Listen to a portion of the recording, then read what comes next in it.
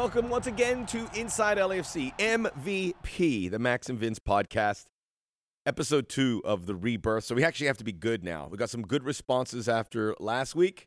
We're going to take it to another level, right? Vince LaRosa, Max Bredos. From episode 1 to 11.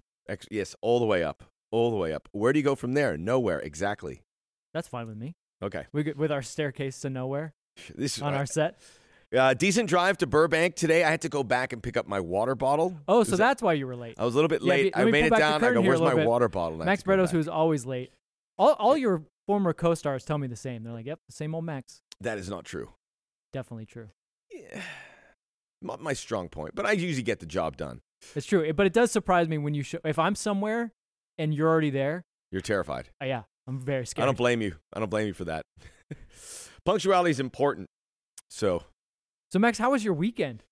Fantastic. Oh, good. Obviously, we get to talk about a game, which is really good as part of here. And I took some notes. I was there. Copious notes. Can you show your notes to the camera? This is I'd rather not. I do this new thing with a large paper, and I do like little books. I love your notes because recently, professional broadcasters of your ilk love to show how much they use highlighters, and they just meticulously put formations together. They even have like labels. Come on. As if it's going to go to some museum somewhere. I mean, I'd love to see.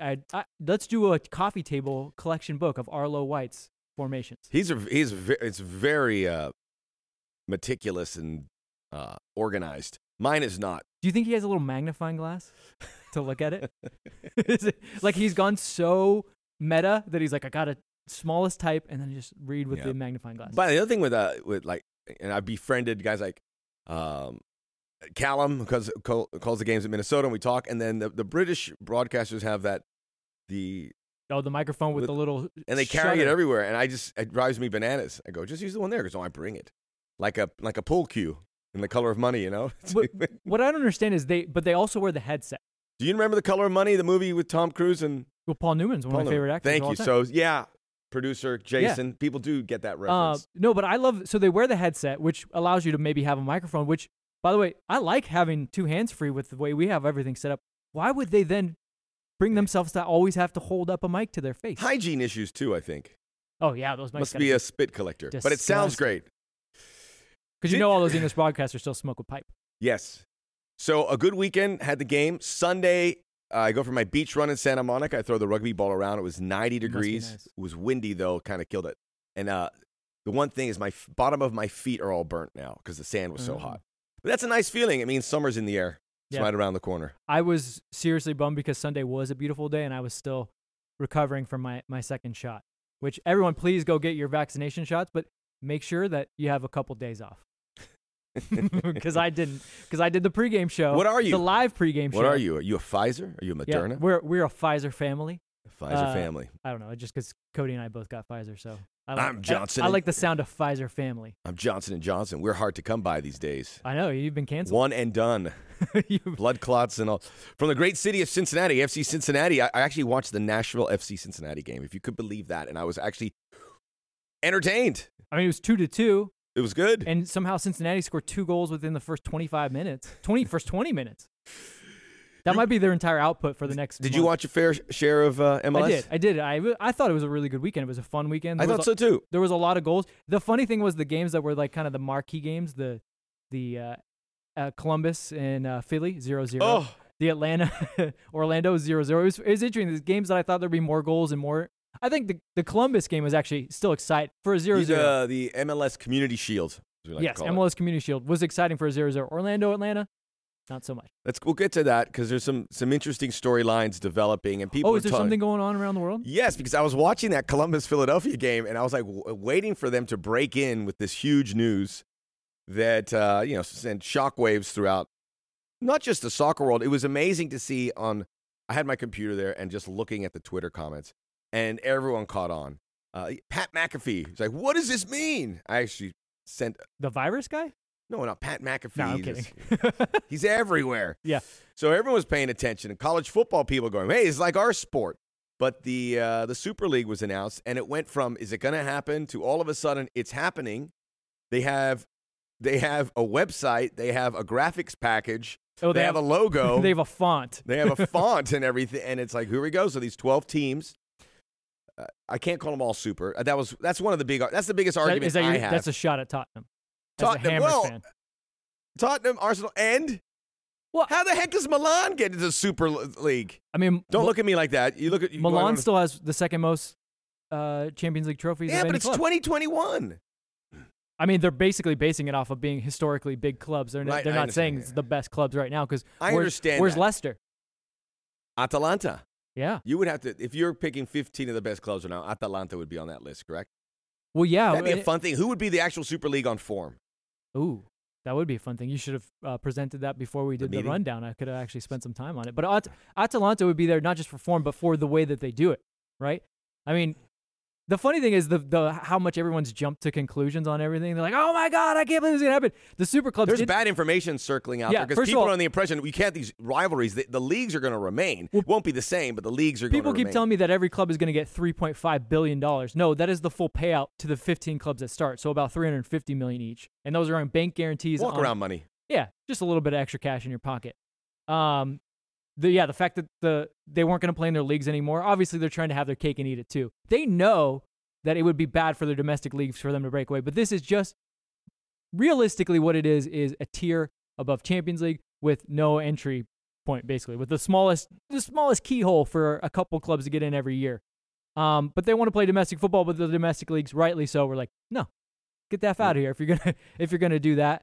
But everyone's jumping to conclusions, and please, I beg of you, MLS people, and myself included, you, Max, and my friends on the 110 Football Show, do not try to angle away that this will be good for MLS.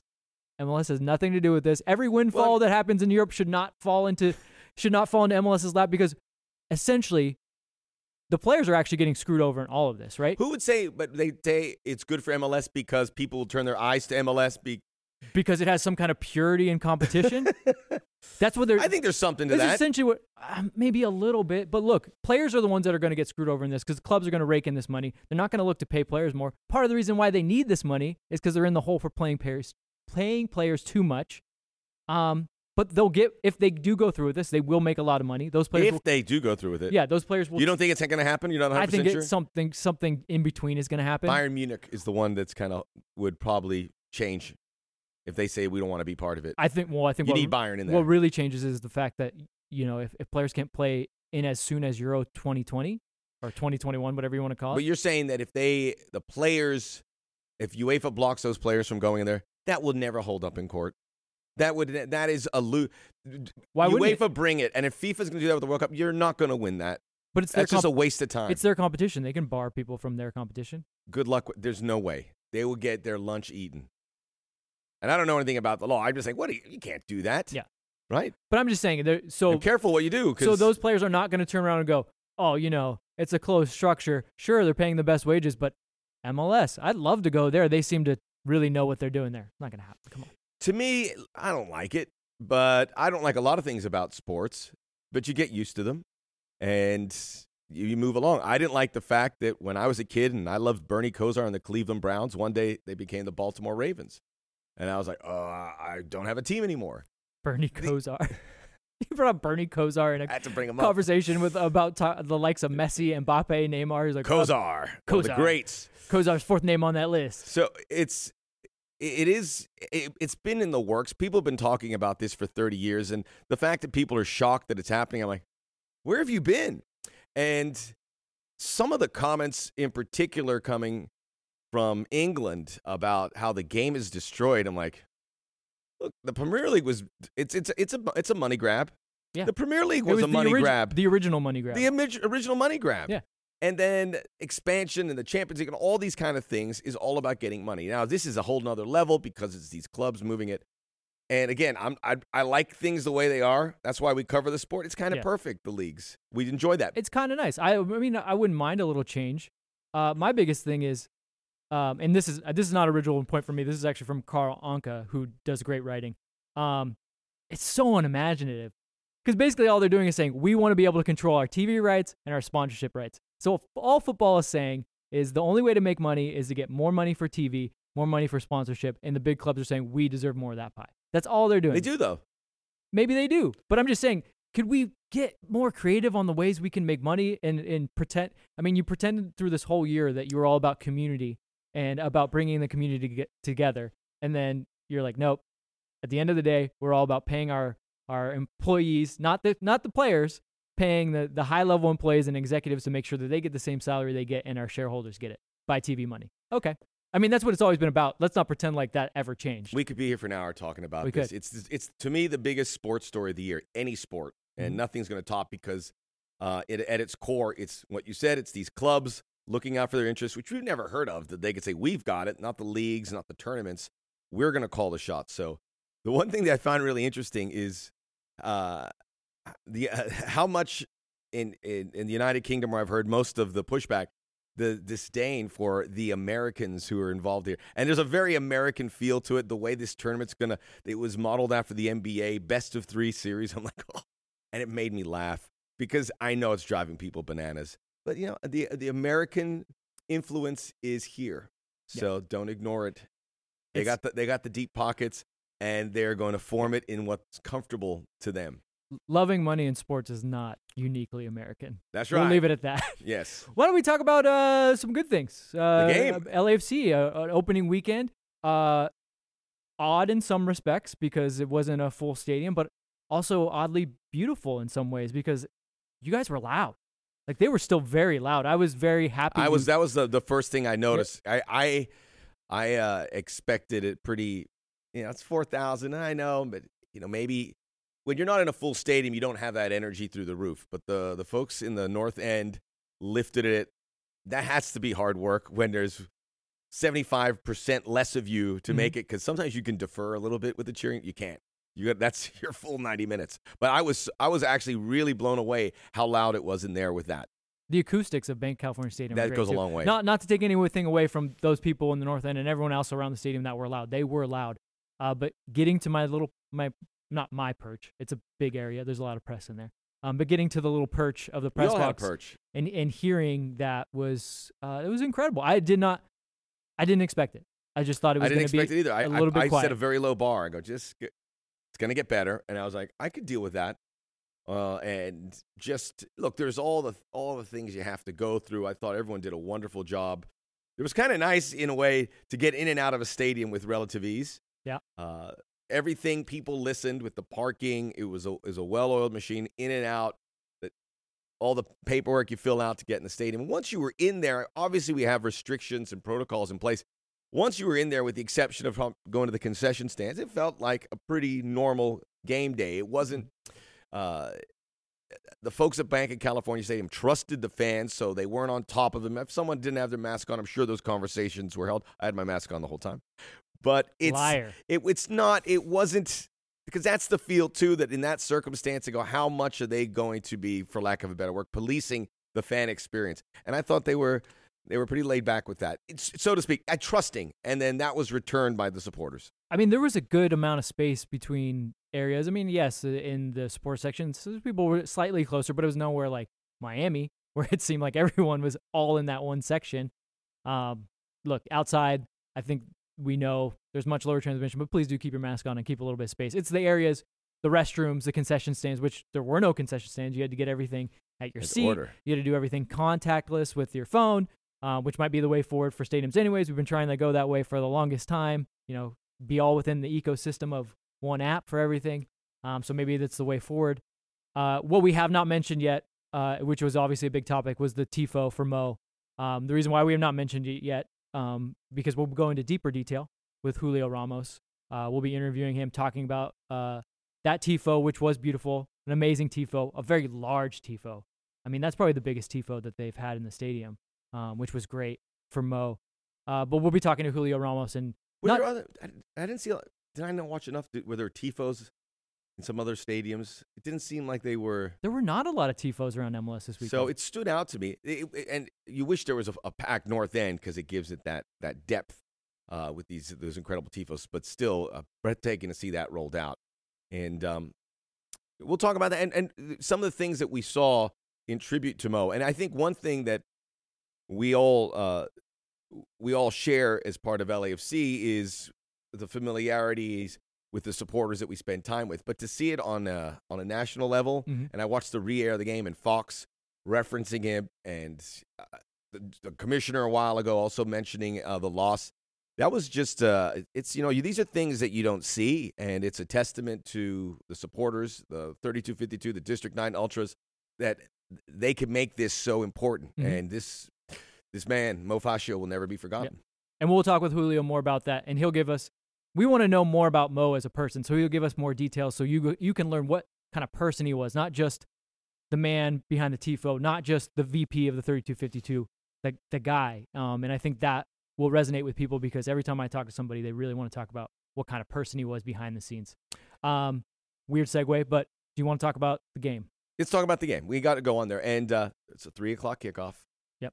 That's Bob's favorite. A little warm. It was very nice weather, though, for football. It was nice weather. And then you had the Miami-LA Galaxy game also at about the same time on national. That one suffered the most from the weather. Phil Neville and David Beckham, as much as I know that they come from England, and I remember when David was here, he was like, I wear long sleeves all the time. I don't care what the weather is. I'm wearing a long sleeve kit all the time. And MLS was more than happy to facilitate for them. Adidas was more than happy to facilitate that for him. But him and Phil Neville in white button-down shirts with ties and suits, Miami, my friend. At least give me a white linen suit. Go. It wasn't bad. The weather was 82, but it was obviously a lot of humidity. It's like 90% humidity. I don't think our guy Gonzalo Higuain is going to make the summer down there. Yeah, into what, the 60th minute, he had only made one sub. After we were been reminded over and over again on the broadcast, they have planned subs. They don't think that they're fully fit because they had some COVID problems with their preseason. He's going to use subs, and then the team simply runs out of gas. We're not supposed to talk about. Why are we talking about that game? Would it be harsh if I put Inter Miami 27th out of 27 teams after my week 1 power rankings? Is that too harsh?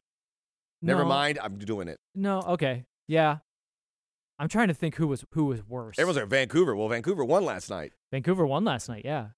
But let's go back to the game real quick.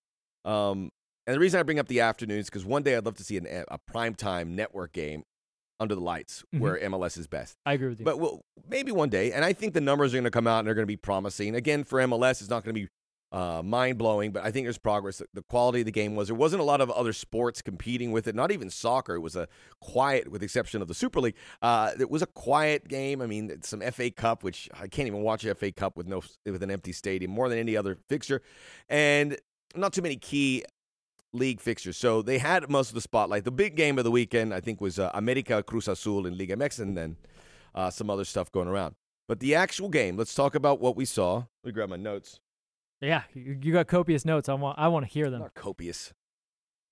I thought we were worried about defensively because we saw in the preseason. They fixed that. They weren't facing a team that obviously had the bit between the teeth looking for goal opportunities. They were kind of sitting back. But LAFC, no Diego Rossi, late scratch, and Carlos Vela early in the game. Now, let's dive into that. Hats off to Bob Bradley for handling it with complete and utter honesty and getting the microphone on and saying that with the Fox crew. That was a breath of fresh air. I thought he was asking for a sub. I was right above him. I saw him do this. I thought it was a sub. You still have to communicate that. I mean, he went like this, like come over here, which means treat me. I thought he kind of did one of these. I mean, the international sign for substitute is this, which is funny because later in the game, Edward Atuesta did that, and they were like, no, go back out there. We don't have any more subs because they'd used up, not all their subs, they'd used up the 3 instances in which they could make substitution. So let me ask you this. Bob Bradley says it was a mistake, but do you think he was going, if there's anything wrong, I see him rubbing his thigh there, I'm taking him out now, I'm not risking it? Yeah, when you already have Diego Rossi not in your 18, and then your other player, you're like, uh-oh. Diego could be out. They say that Diego has like a slight knock from training and he shouldn't be out long, but they don't know that he had scans at Bank of California Stadium on his leg, and they said that looked good. But again, muscle injuries are a mystery. They could last weeks. He could be back this weekend, but he doesn't know. So going into it, he's thinking, okay, no Diego Rossi. He's watching Carlos come off. He's watching the fact that his team's kind of playing slow and doesn't really have a spark, and he's thinking, oh no. Can't go through 3 to 4 weeks with this, with new guys having to integrate without my guys that like really glue the team together and have that ability to create a spark. So I see it, but it was bizarre. It was just the most bizarre thing I've ever seen. At that early in the game, you can play 10 men for like a good 5-10 minutes if you needed to, especially when it's Carlos Vela. And it's Austin. They're not going to go, hey, Carlos Vela's out. Let's go for it. Yeah, let's hit the accelerator. They were definitely Austin was playing a very not slow, but just methodical. Yeah, they were to get the ball, look for a foul, which is a good end, but it was a bit of a it was a handbrake for sure. Yeah, they were methodical in their buildup, which hey, to their point, they didn't just go long. They did like to try to build. But then when LAFC had the ball, it was collapse through the center. Ooh, Danny Houston was like an auxiliary extra midfielder, which basically limited him in the attack. I mean, that was, I think, the biggest problem for Austin, at least if they're going to play, when they're playing teams like LAFC, and if that's the way they're going to play, you have a bunch of facilitators other than that. Like, you don't have any strikers. I mean, Rodney Redis might turn out to be a finisher, maybe a Diego Rossi type, but Dominguez, facilitator. Pochettino, facilitator. Ring, facilitator. If Houston has to do all that work on the defensive end, is he? I think at the top end, you're right. It was a little lack of pizzazz, which is fine. And the big block of players, they were organized, but they just put that big iceberg in front, and you couldn't do much. Yeah, and once LAFC got anywhere near the 18, at least in the first half, they just went bloop, like 6 guys collapsing, and LAFC's like stumbling over. They're trying to get balls, and they're not quite sharp. But Mahala comes in. So Musovski comes in for Rossi. We didn't expect to see either one of those two really in this featured role, and they did. And they got back into a rhythm, and they unlocked that defense with some regularity. And there was about a stretch from like minute 48 to minute 65 where they were just pouring it on. Yeah. And I was like, this is really good, but you got to get a goal. Corey Baird was the holdover of the attack, and he looked as comfortable in that system as anyone I've seen in recent years, other than Rossi and Vela, who kind of do it. But without Rossi and Vela, you figure this kind of comes off the rails a bit. It didn't. It looked like the system that is instilled by Bob Bradley, and they had guys there that had the keys and could pull it off. Well, since we're fully into this match, let's just go to the takeaway segment. If we had a cool graphic right now, this would be the time. With noises like pew, pew, pew. But for those that maybe remember, hopefully people still remember that I worked for the club. I say it enough. When I worked for the club, we used to do a great thing after every match, and I did my best to get it out right after the match, meaning I used to work till like 2 or 3 in the morning, it was still fun. You're always amped from the game. I can't go to sleep anyways. And I would do takeaways, and normally we did 5. I remember one time Lou Wynn asked me, why do you do 5? And I said, I don't know. It just seemed like the right number. He's like, yeah, 3's too few, 4's weird. And I was like, yeah, 5. So thanks. What's wrong with 3? Thanks, Lee Wynn. I don't know. He said too few, but 3 is what we're going to do now. Because I'm glad if I had you vetted that out with him. Yeah, if I had to talk through 5, that'd be too much. But I read it every week with a 5, and I would usually lift your information and repurpose it like it came from my mouth. I will say the amount of people that have told me they miss takeaways warms my heart. So if you miss takeaways in written version, guess what? We're going to do it on the podcast now. So my takeaway number 1 was number 1 goalkeeper. Pablo Cisniega. And the bombshell we got a day earlier that Kenneth Vermeer and the club were parting ways, which we don't know we don't pry. I don't want to break stories. It's not what I'm here. You don't want to break stories. But you look at it and you immediately say, there must have been a conversation. Say, we're going to start Pablo Cisniega, and he's going to be the number 1. You said like the 2 goalkeeper situation. At some point, you got to kind of claim somebody. And when one of them is an international goalkeeper. International spots are going to be even more at a premium. That market is weird now. People are paying out the nose for it. And on top of it, going forward, so for people that don't know, the MLS, classic MLS, put out their rules and regulations for the whole season, like 2 days before the season's about to start. One of the biggest changes is you need to get your green card before the end of this secondary window. And then going forward, players will have to have their green card before the start of the season. So no more, this guy was international, now he's not. No more, which I kind of like. It's like, get your business done beforehand. But that put LAFC in a bind. But I think they were always kind of wondering, like, I don't always attribute go with this saying, but when you have 2 goalkeepers, you don't really even have 1. When you have 2 goalkeepers, you don't have 1. But Pablo, let's rate his, he wasn't facing a ton of shots. No, but the distribution was pretty good, I thought. So Pablo, not good. It was like a lot of long balls, which is a bit Well, no, so that was smart of him, right? What I saw from Pablo in his distribution was he would see options and then go, okay, that guy's there, and then by the time he's making the decision, it's too late, and he's maybe distributing. So this time he was like, okay, there's my first option. That's next level right there, La Rosa. Well, he would look, you could see him. Did you have a shock? Do you have a timer? Yeah, I do. Like a release clock, like a NFL coach. You're like Bill Belichick, man. You can't look off that third guy. This guy, like I don't do my homework. No, but if you rewatch the game, look at him. He kind of looks. One option, no, go long, just be done with it. And I'm fine with that for now. Obviously, in the grander scheme of things, you want a goalkeeper that can distribute a little more. What I did think he was good at, not distribution, but being aggressive, coming out of the box. Yes. There was punched a few couple ones that were punched a couple. There was a few where guys tried to play back to him and they maybe left it a little short, which happens, to start a season.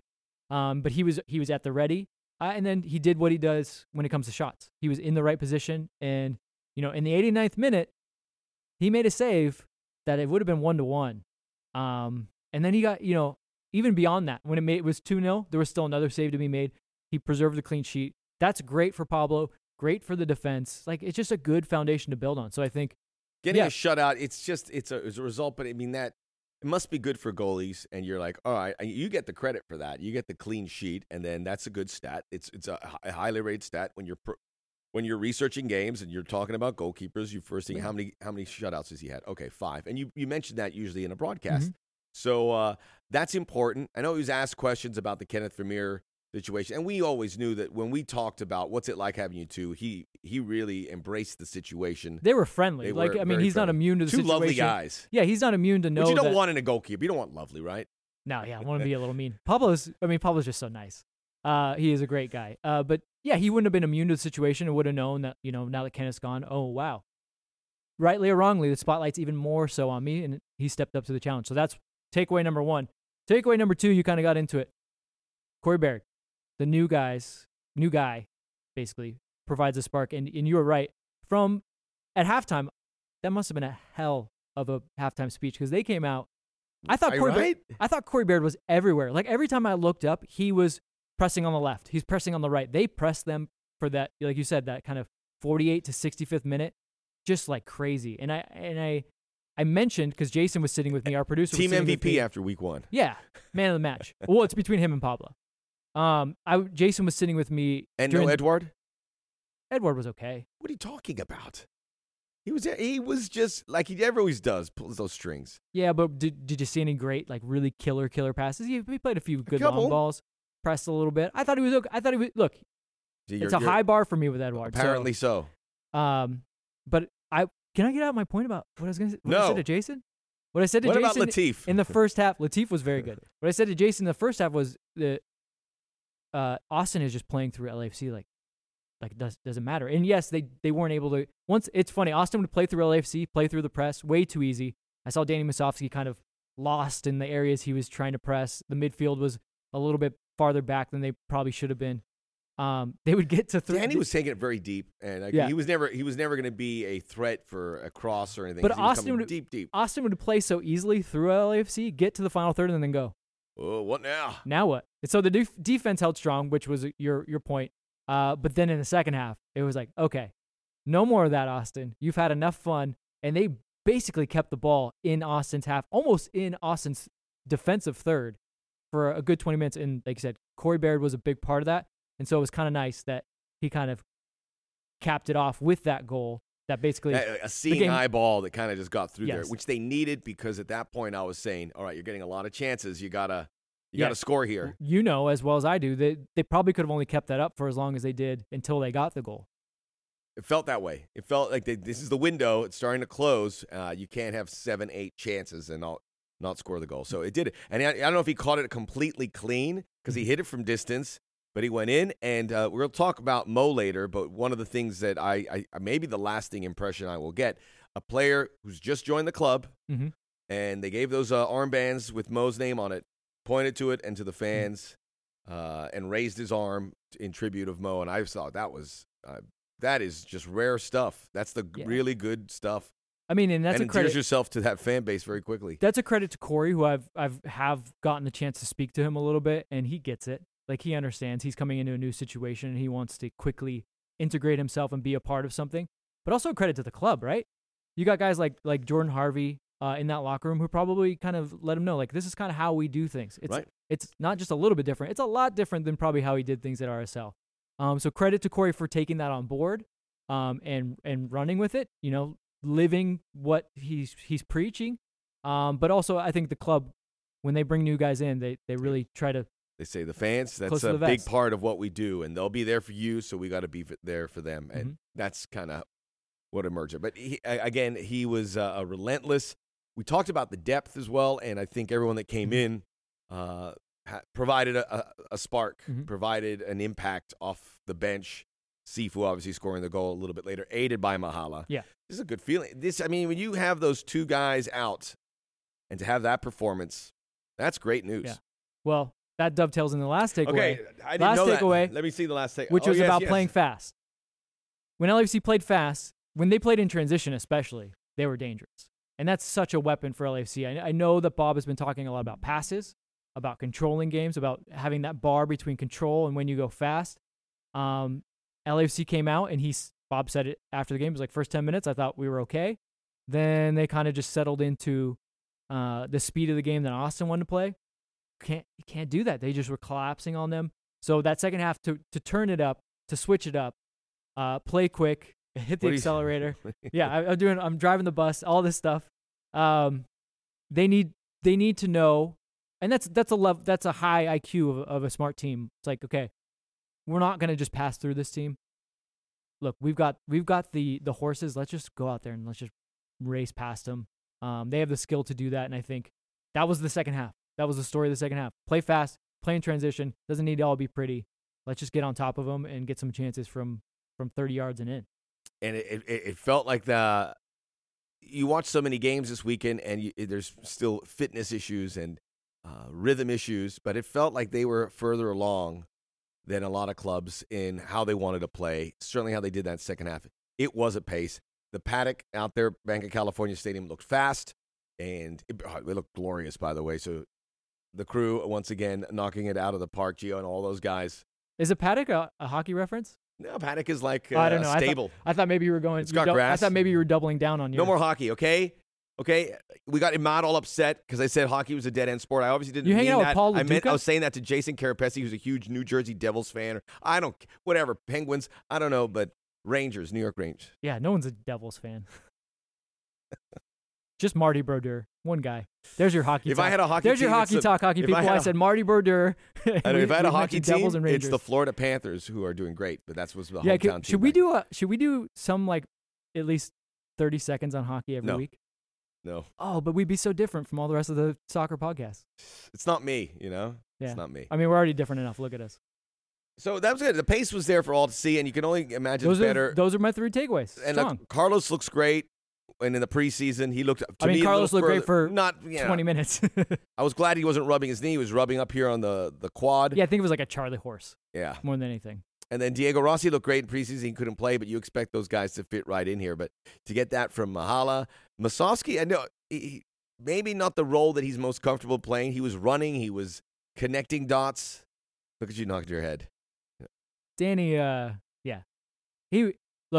Danny he was put in a tough spot. He probably wasn't expecting to start. To your point, yes, he was trying to close spaces from too far away. A couple times he was caught in possession where he was like, his body shape wasn't right. Didn't realize there was a guy behind him. But it's early. Yes. It's early. I saw Danny though in preseason games where he looked really good. So yeah, maybe you're right. He wasn't in the spots that he normally wants to find himself in. I'm waiting for Cheeky to finally get that cross that we're going to go because he's getting behind the defense. Mm-hmm. He's very active. They use him a lot moving forward. He's on the precipice, right? I feel it's going to come. It was this perfect ball. Mm-hmm. Danny Musovski's going to head it in. Yeah, we're going to be off and running. The defender, the backline was all pretty solid. I mean, Cheeky had a little bit of this through the game, but for the most part, his floor in that game was very high, so it wasn't like it was ever bad. I thought Tristan was very good in dealing with Dominguez on that side because Dominguez was pretty active. There goes our logo for a second. I don't know. It's probably only. Do we start the podcast at the beginning? It's probably telling us that we've been long-winded. We are. And we're going too long. So maybe we should wrap this. I think we've put a bow on it. Okay, we put a bow. Anything about MLS? Is it okay to feel good for Chicharito? I mean, okay. His first goal, very Chicharito. Vintage Chicharito. The second goal, goalie. The goalkeeper, he looked like a paper bag in the wind.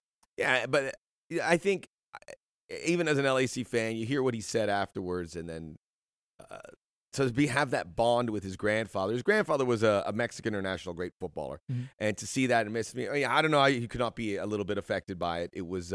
It's good to see someone have a cathartic moment like that after the season. I will say this, yes. It is good to hear athletes speak their true emotions and give not a stock. Before the game, he gave a very stock interview. How many goals are you going to score? Oh, it's just about trophies and championships. And I was like, that sounds about right. I mean, what do you expect him to say before a game? Yeah, but after the game, he laid it all out there on the line, and I do appreciate that. But Max, real quick. We're talking too much Galaxy. But let me talk about. Isn't it important you want the Galaxy to do well, so when we play them, it's going to be a big event? It's going to be a big event no matter what. But it's going to be even bigger if, say, it's like first and third in the West. When Liverpool and Everton play, it's always a big event no matter where Everton is in the table, right? It's always bigger if they're higher up. Yeah. So, I we'll see. But Inter Miami, I thought was funny because we've been fed a bill of goods for them over and over again. And I'm like, what are you doing? Well, you and I both said stop talking and Phil start Neville, doing things. I have it on my phone. I had to record it off the TV. He goes, this is the biggest fixture of the weekend. 2 titans of Major League Soccer. I'm like, what? Those weren't his exact words, but that's what the point he was going to across. People are excited about in the United Kingdom. My family's talking out about these 2 teams who are at the top part of no. Really, I saw Gary Neville over the weekend on TV and made zero mention of his brother. They had a bigger fish to fry. Oh, right, Super League. Back to the front. League. Well, should we talk just a second about who we got to face next week? Because they had a pretty good match themselves. Shorthanded. You Want to talk about a team that looked all out of sorts in the first half. I mean, LAFC didn't look super out of sorts, but Seattle was garbage in that first half and was lucky to not concede to Minnesota, who actually looked pretty good, and then totally flipped the script and just boat raced Minnesota in the second half. 4-0. You worried at all? Minnesota's... I mean, and I saw their striker, and then it was a false nine, Robin Lod. And I was like, what happened to all the options? Can you say that name again? Robin Lod. Ugh. Say Kraftwerk. Kraftwerk. Yeah, see, you got it down. I'm the operator with my pocket calculator. You and your krautrock. rock. I love Kraftwerk. The creators of rap, by the way. Yes. Forefathers. If you ask Dr. Dre. Okay. How many times do you think you've said that on this podcast? I want people to register how important Kraftwerk is. I feel like Max's greatest hits are Dr. Dre inspired by Kraftwerk. I feel like that's in your top 5. I can't do that. I have to pay Kraftwerk. But I'm okay. You got your checkbook. We're going to pay him for royalties for me humming their song. No, don't put that on the 110 bill. That's an LAFC receipt. So, Seattle, I still think LAFC looked better. I mean, they just exploded in that second half. But I thought LAFC, with the rhythm they had, looked a little bit better. In Seattle, no Lodeiro, obviously no Jordan Morris. They made do with these guys. I mean, who's the guy who's playing for it? The name escapes me. Not Rui Diaz. Oh, Will Bruin. Will Bruin. Generic white guy. He's still plugging away. Yeah, making a living for a good team. He does the yeoman's work. He's a hard-nosed guy and allows Rui Diaz to just kind of pick his spots and finish. João Paulo's just a heck of a player. Like that's when you really nail a DP, right? A guy that runs the show. He feels that team. He paces that team. That goal, the Paul Marie goal in the San Jose game, just a shot from 25 yards. Yeah, it had a little bend to it. Didn't even go top corner. And everyone's like, that's a goal of the year contender. I was like, okay, we're a little too ahead of ourselves. And then João Paulo drops that one. I go, okay, for a first match, now that might actually be goal of the year contender. What about Chofis if you were watching that San Jose game? What about him? Who ate all the pies, mate? Did he go to Whataburger before the game in Houston? He looked heavy. Heavy legs. In the figurative sense. It was just like the steps. Yeah, no, heavy legs, like just no touch. Listen, some of the fitness things, it's when you see these players, you just got to put your head down. I saw it with Chofis. I saw it with Higuain. And I'm like, why aren't you in shape? We've had the longest off season ever. Yeah, I feel fitter than some of these star names. I did too. So anyway, it's it's an interesting situation. Maybe everyone not being in shape allowed to have such an entertaining opening weekend with plenty of goals, and we're off and running. And week 2 is going to be. This is a big game, LAFC. As you can see, because our LAFC broadcasts with Mark Rogandino and Bernard and Yuli, we don't have a game for another 6 weeks because the national media just loves LAFC. They do. And they're Well, Univision, Fox, ESPN, ABC. And they love games at Bank of California Stadium. Yes, they do. Imagine that.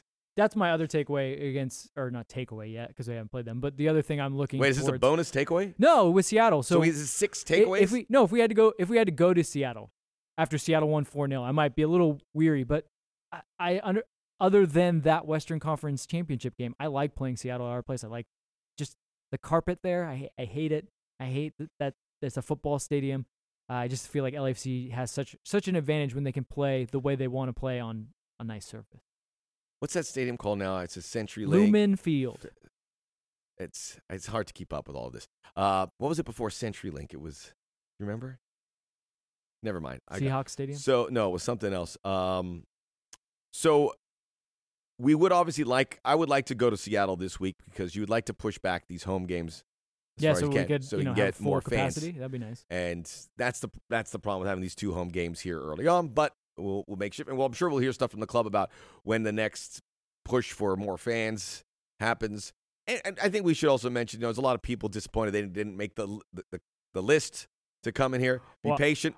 I would just like to point out, Max and I have nothing to do with that. Yes. We have no say in that. I know people have reached out to me. How does this happen? I can't believe they. I will say, I do know a few people on that sales team still. It's not easy work. So they're trying their best. They're trying to be as transparent as they can, but trust me, this is a moving target. It seemed like every other day, California, the state and city health officials were in the stadium to double check things. Everything was moving. Things were changing at times. They're doing their best. I know for some people that's not enough, and I understand your frustration. I would want to come back too. I said on the virtual tailgate, it had been 406 days since LAFC had a competitive match with fans in it. That's way too long. That's a long time. That's 400. That's over a year. But they're doing what they can. Right. I do have a say in who came in there, so I actually picked the names. And would you like to give out your email address? I'm just kidding. But it's a tough gig. They want everyone to get there, and there's news. Again, it's a moving target, as you said. It's changing all the time about when that can be expanded. But the club, I think, was really smart about, okay, let's walk before we can run, and don't put too much on the shoulders. It's a tough job. I was there and seeing everyone working security. Paul, I didn't even want to say hi to Paul because he had his hands full of time. So I was like, hey, Paul, how's it going? And he doesn't like you. No, he does. He loves me. He texts me all the time. To say, team hey, security, Paul. To say, hey, I don't like you. Yes. So head of team security. There's a lot of whatever. There's a lot of stuff going on there, and everyone did a great job, and it's going to continue going through. Do you want me to share for you what everyone's probably been really waiting for? Yes. Qwest Field. Qwest Field, that's it. Thank you. All right, well, I think we've talked enough. LAFC, take us out of this to the next segment. Thank you. That's kind of wagging the dog right there, huh? Hey, pulling back the curtain. We had an incredible visual with the TIFO tribute to Mo Fascio. We're going to be joined by Julio Ramos and Chiva Mayor, one of the big supporters, one of the capo leaders many times there. And we'll talk about Mo. We'll talk about his influence, why he was such a great guy and why he'll be missed so much, and what's going to be done to remember him moving forward within the 32-52. This is Inside LAFC, a.k.a. the Max and Vince podcast, a.k.a. MVP, a.k.a. I didn't have my hands on that list. Last month, the LAFC family lost one of its pillars to COVID, Mo Fascio, who is part of the 32-52, the District 9 Ultras, and just a man you would see everywhere with the club and in meetings, important functions. He has been missed incredibly, and we saw that in the game, the season opener against Austin FC. We're now going to bring in a man you all know, Chiva Mayor, Julio Ramos, also a District 9 Ultra, and I know this has obviously been a very difficult time, Julio, but your reaction to coming back and seeing everything that we were able to see with the tributes to Mo. First of all, how are you doing, guys? Thank you for having me. It was. I'm gonna talk from my own personal experience. For me, it was like the hardest. It was one of the days I didn't want to get to the stadium. It was so hard for me to go back, knowing that we were gonna be missing people besides obviously the people that were not able to go in because of obvious reasons. But not seeing my father in the stands, not seeing Mauricio in the stands was very very difficult, very difficult. It was a bittersweet moment because it's for us the supporters, being able to be in the stands supporting your team is it's a medicine that cures your soul, and it was very necessary for us to go back, especially after all of this that we have been through around the world, and especially in our world. Um, I was amazed, and I was very happy to see how much love there is for Mauricio. Um, it was just it was like an incredible day. Unfortunately, for the wrong reasons. That's the way I see it. Julio, I know that you're thankful that Mauricio's name is now being heard by a lot more people, and a lot of people uh, out of this know who he is and what he's done for the club. But you were very close to him. Obviously, you guys are pillars of the community that started before there was a stadium, before there was players, before there was colors. But can you describe a little bit what Mo was like as a person, what it was like to hang out with him? Maybe who were his favorite players. What I want to learn a little bit more about him as a guy and someone that you got to hang out with for long periods of time. I'm laughing because Mauricio was the kind of guy that he will be serious when he had to be serious, but honestly, he was always cracking jokes, man. Even at the worst times, like he was a person that was always funny, but he always had the right words at the right time. Um, Being around him, you were never gonna be bored. There was always something to talk about. He knew a lot about everything, and such an incredible human being, man. Um, and I can say this without a doubt. He changed a lot of people's lives. Being around Mauricio was for the people that had the privilege of spending time with him. We had some magical moments with him, man. You know, this guy had always had something positive to say, even if it was the most negative thing. He will always turn it around and find a way to find something positive out of it. And speaking about the players, of course, we're hinchas, man. We're ultras. Sometimes we would talk smack, that we would get mad at some players and talk bad about them. But we love the team. We love the team regardless. It's like when you fight with your brother or whatever, you kind of tell them how you feel, but then you just stop loving them. So Mauricio's favorite player, I would say, Latif was one of them. Because Latif is a super humble player, and we will always talk about Latif, how he was, how he deserves more, and how he was always there for the fans. So that's kind of like a little bit what I can say about Mauricio on a personal level. The few times I got to spend time with him, I felt like I knew him for much longer than that. And some of the meetings for the 3252, he he learned everyone's name. He greeted everyone. If someone wasn't included, he would include them. Just all the traits you want to see from a leader, which he was as the vice president of the 3252, and as an ambassador for the club. You couldn't ask for anyone better. And we're gonna miss him. And I know when this all started, creating a fan base and a supporter culture, uh, you didn't think that it was going to be for situations like this. But tell us how that it comes about when you have created this foundation of supporters, that when we have to suffer loss like this, that you guys are able to move. And what is that support system like, and how quickly were you able to come up with a plan to pay tribute to Mo? You know what? We are very fortunate to be part of LAFC. Part of this club. I can guarantee you that not too many teams in the world will be open for something like this. Because it's for me it was not that hard. Being able to reach out to the players, have them, you know, send a video for Mauricio that I made a video for Mauricio from most of the players, including you, Max, and Larry and Rich. It wasn't hard, and being able to have that direct communication with the club, with the ownership, with the players. It just tells you how important we are to them, and how really shoulder to shoulder we are. And I think that yesterday was, I mean, Saturday was the perfect example of it. You know, we all came together, like you said, really fast to honor him the best way possible. And it's not gonna end there. There's more things coming up to honor not just Mauricio, but the rest of the people that are no longer with us, um, due to all the situation this past year. And it's just incredible, man. I feel very proud of my club, and I feel very proud of believing in this project since day one, just like Mauricio did. And this is something that he deserved it, and it was so magical, man. There's some things that happened in that stadium Mm. that were beautiful, that maybe people will probably never understand. Like I had a and sorry to change the subject a little bit, but I had one of the security guards in the stadium. He sent me a message and he told me, listen, Julio, you're not gonna believe this, but there was a beautiful butterfly that flew and because we put a picture of Mauricio right when where he was always standing,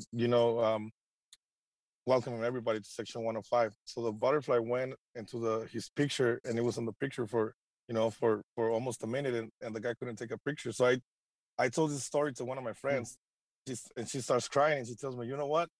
That same butterfly was flying and stopped right in front of um, Lorena, which is one of Mauricio's friends, and she was next to Ana, which is Mauricio's wife. So he was definitely there with us, and overall, it's been magical. The club has been amazing. Those armbands to honor Mauricio. This is just I have no words to describe how happy and proud I feel uh, for being part of this amazing family. And part of that direct connection that you bring up, one of the things that I stressed when we talked about it on the pregame, the virtual tailgate, was, this is a moment in time, but Mauricio will always still be here as long as they're supporters of this club, because his fingerprints are all over everything. And you talked about that direct connection. I know you told us, you haven't even had a chance to rewatch the game yet. And for those that don't know, people like Julio and the Capos, they're working on game day. They're facing the supporters. They're facing the yeah, and supporters. the North End. They're bringing the energy. They're working like the players are working. But I'm sure you got to see Corey Baird when he scored his goal. And for you, what does that mean that a player, a new player, has so quickly kind of picked up the culture and seen what you guys bring? And he really kind of tipped his cap not only to you guys but to Mauricio. And he's been here 4 months. What did that mean to you? I'm getting chills just listening to you because it means the world for us as supporters having a recognition like that from a player, understanding how big Mauricio was and what he meant to all of us. Man, I am forever grateful with Barry, 'cause the way he celebrated, and him and Latif, Latif going and getting the picture and taking it around the stadium and taking it to the locker room so that picture could be on the pictures they always taken inside the locker room was beautiful moments, man. It's something like you said. It's a guy that was been here for 4 months, and he already understands, how important we the supporters are and the fans in general. So that's again, you don't see that in many clubs around the world. At one point we all go, and there's that belief that there's the hope that when that happens, that you'll be remembered by your loved ones, and then even more so by an extended group of people that you may not have known so well. And I see that with Mo and the Tifo, and you mentioned it too, Julio, about remembering him, and that's obviously got to be really important for you because And when I remember it, I never celebrated Dia de los Muertos, and I started recently because I go, let's remember those that we've lost and do it on a regular basis, and you do that with your friends and your family. But uh, what are you going to do? What do you think some of those members of the District 9 Ultras and the 3252 are going to do to keep Mo's memory alive and well within the club? Uh, One thing that we talk about within the couples and within the 3252 is Mauricio's favorite number was number 9.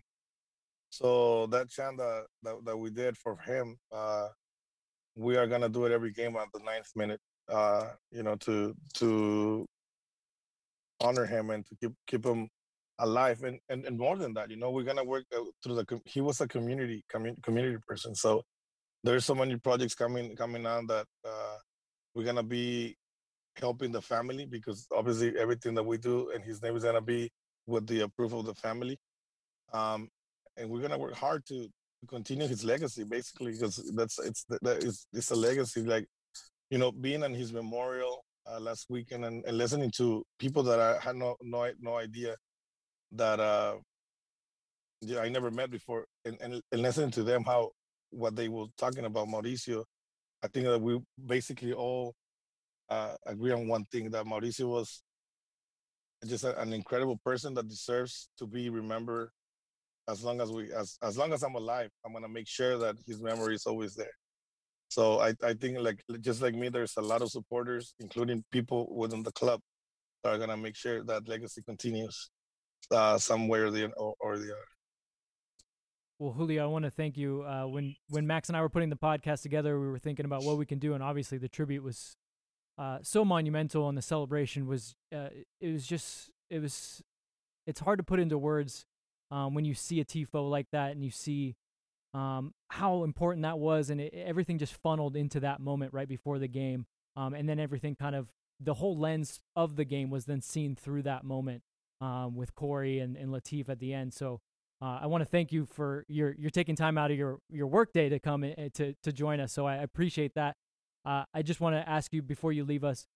You had shared with us the artist name that helped you with that, and I said to you, it was like looking at a photograph. It's a beautiful piece of work. It was an amazing piece of work, that tifo. Could you share with us just the artist name and a little bit of what went into making that tifo? Because not only was it a spitting image, it was humongous, which just went to show the stature of Mo in this club. Yeah, I met the artist is Robert Vargas. His Instagram account is the Robert Vargas. He's an amazing local artist from Boyle Heights. Like, if you go check out his Instagram, like, you're gonna see the kind of artwork that he does. He's not just an amazing artist; he's an amazing human being, man. Like, I met him. He was doing a mural for the Mexico jersey, and right away we clicked, man. I feel like I've know him forever. So that's we started talking, and that's when Mauricio was still in the hospital. And then the day he passed, I talked to him, and I told him, listen, man, this guy, meant a lot to us, and it would be very cool if you can help us with the tifo, to at least do his face. He did me a sketch of his face in less than 3 minutes with soya sauce. And dude, I'll send you guys the video later. But so, him saying yes, it's just it was very nice of him to be part of this, and as you all can see, like, his artwork was very beautiful, and then also credit to Gil and all the people that was behind the tifo. We, as District 9 Ultras, are very thankful with the 3252 for not even thinking about it twice, and say, you know what, the tifo is gonna be Mauricio, period. And that tells you of, like I said, like, when we work shoulder to shoulder, that's exactly it. Um, but yeah, Robert Vargas, he's a man, and I want to thank him publicly for being part of this, for participating with the tifo, and he did it because of the love for for what he saw, and the story that we told him about Mauricio without even knowing him. So it was very, very beautiful. Julio, I know we all wish he was here, but I know he's got to be smiling, seeing all the love and effort you guys are doing to remember him and to continue to remember him. It's important work, and I can speak on my behalf, and I'm sure Vince would agree. It makes us all feel whole with this club, that this is how, if you're a member of it, this is how you're going to be treated. And it's something I've never really encountered. I've never seen a tifo for a supporter. So congratulations on all you do, and for all the love and the strength that you give, not just the supporters, but the people who work for the club. Thank you. And I just want to mention one thing. I know there's a lot of people asking how they can help Mauricio's family, and how they can do some funds or whatever. As of right now, um, the family is gonna let us know when and how they need the help, and this help is gonna be to do community events, or to help the community. Um, So please, if you guys see anybody selling early merchandise, anything that has to do with Mauricio, and that is not through the District 9 Ultras, please report it to us because it has not been approved by the family, and they're just capitalizing on something that they shouldn't. And that's been happening, correct? You've seen some of these he's like They- this on. Yeah, there's some people that try, but thank God after we talked to them and we told them that without the approval of the family, they should not release it. They stopped, and so far it's been they've been respectful of it, and that's pretty cool. We really appreciate that. And just one last thing, one thing that Mauricio was always very passionate about is making sure that us as LAFC, we're always united to reach the goal that is to be the best, not just in the MLS, but to be one of the best supporters in the world.